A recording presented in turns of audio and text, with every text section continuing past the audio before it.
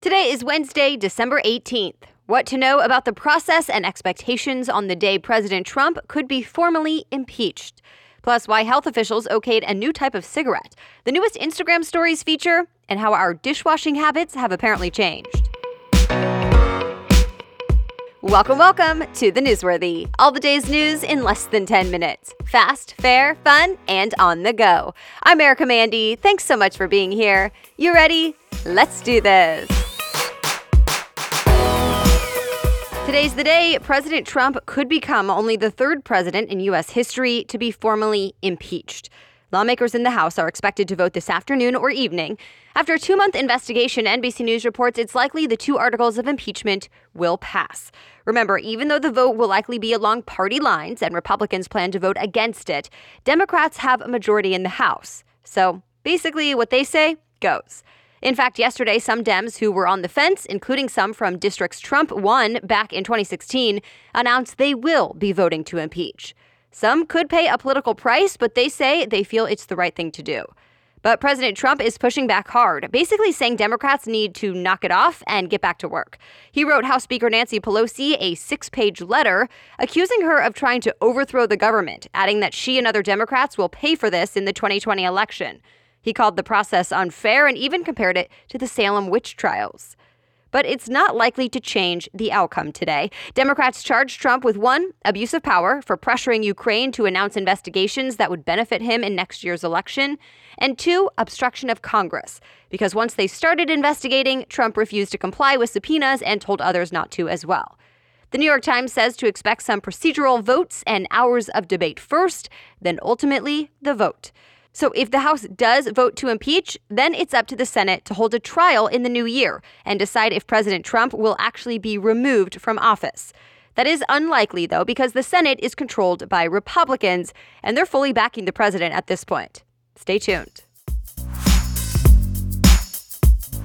One more quick note that's connected to the impeachment investigation. The top American diplomat in Ukraine, who was subpoenaed and testified at an impeachment hearing, is now stepping down. Bill Taylor publicly criticized the White House's decision to withhold millions of dollars in aid from Ukraine, saying there was no good reason for it. He was considered one of the key witnesses in the impeachment investigation. Now NBC News reports he'll leave his job January 1st. The reason? The New York Times says Taylor's appointment was only temporary, since he replaced someone else who was pushed out. So if he's not named the permanent replacement, his time in that role is up. The Trump administration then plans to nominate someone else for the ambassador role soon.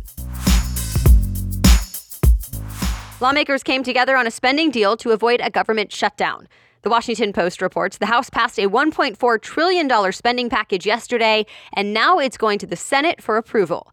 It essentially breaks down how your tax dollars will be spent through fiscal year 2020. And remember, the House, the Senate, and the President all have to sign off before it's final. Some highlights so far. Under the deal, CNN reports military and federal workers will get pay raises. Money will also be spent on gun research for the first time in 20 years, as well as election security. And nearly $1.4 billion will be used to fund President Trump's border wall. It's steady funding, but actually a lot less than the administration had hoped for. The deal also repeals or gets rid of a few taxes that are used to pay for the Affordable Care Act, aka Obamacare. Also, some things that don't have anything to do with spending were pushed into this deal. For example, if the package is passed, it would raise the age to buy tobacco across the country to 21. The Senate must pass the deal and President Trump sign it by midnight Friday to avoid a government shutdown. New low-nicotine cigarettes are about to hit store shelves. CNBC reports the so-called Moonlight cigarettes are from 22nd Century Group and just got the green light from the FDA. They have about 95% less nicotine in them than a traditional cigarette, but that doesn't necessarily mean they're safer. Federal health officials still say they can cause cancer, lung disease, stroke, and other deadly diseases. But officials at least hope these will ease cigarette addiction. The AP says studies have shown people who already smoke who then switch to low-nicotine cigarettes start to smoke less and are more likely to try quitting. A big setback for the Boy Scouts of America. The organization is set to lose 400,000 members on January 1st. The AP says that's because the Mormon Church is pulling all of its youth out of the organization and enrolling them in its own new global program. This means Boy Scouts of America is losing 18% of its members and one of its biggest sponsors. In the past, just about every Mormon church had a Boy Scout troop, and kids were automatically signed up. So this loss is a tough blow to the Boy Scouts.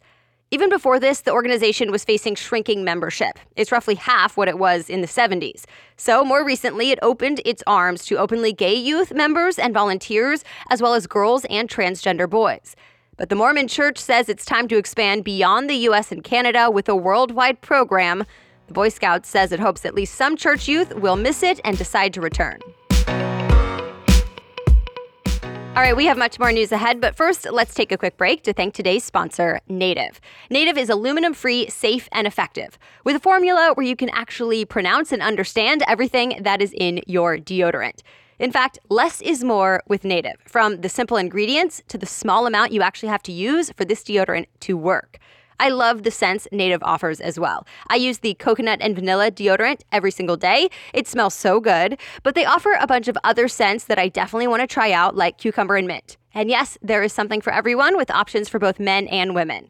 Look, I was a bit skeptical when they first sent me the product, but it turns out the 9,000 five-star reviews were right. And I ultimately ordered more Native deodorant with my own money. So try it out as well. Get 20% off your first purchase, by the way, when you go to nativedeodorant.com and use the promo code newsworthy at checkout. Again, go to nativedeodorant.com and use the code newsworthy for 20% off your first purchase. Now, back to the news. Drew Brees made NFL history twice. He broke two records Monday night. The first was for career touchdown passes. ESPN reports the New Orleans Saints quarterback has thrown 540 touchdowns, beating the previous record held by Peyton Manning. The second was for the highest completion percentage. He completed 96.7% of passes during the Saints and Colts game. Brees does have some competition, though. Tom Brady is only a few touchdowns away from beating his record. 5 former Google employees say the company improperly fired them, and they filed a complaint with federal regulators. The latest employee, a security engineer, says Google fired her for trying to educate her coworkers about their labor rights through an internal pop-up notification. But Google says it wasn't about the content of the message, it's about the security breach to send out that pop-up about anything. In fact, 4 other workers were let go earlier this year. They say they were fired for talking about coming together as a union, which is protected under the law. But Google says that wasn't the reason, that those employees also broke company policies, and Google is standing by its decision to let all 5 of them go. E-scooter and bike-sharing companies are jumping on the subscription bandwagon. Lime is the latest to roll out a new service meant for commuters. It's called Lime Pass, and it's a weekly subscription that waives the fees to unlock scooters and bikes. Engadget says it costs about $5 a week in places like San Francisco, but keep in mind it's just getting rid of those unlock fees. Users still do have to pay for the per-minute charge for the ride. And earlier this year, Bird launched a different kind of subscription option. For $25 a month, you get unlimited scooter use. Uber and Lyft's bike and scooter services also have various subscription options. So it seems they're all still in the experimental phase to see what works and try to get some customer loyalty with so much competition out there.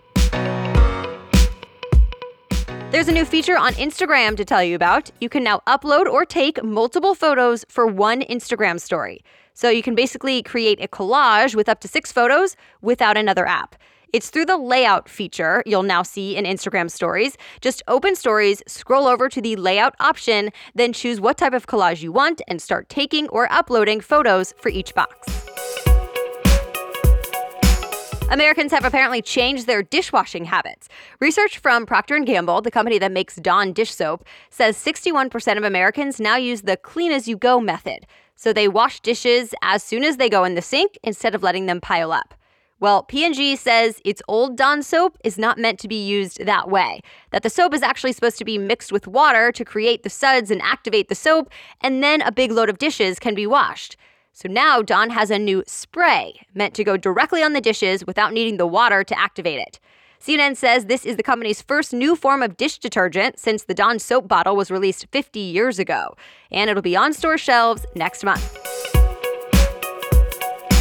And that's it for the main news today, but it's now time for Work Wednesday, where we break down one interesting career or work-related news story every Wednesday.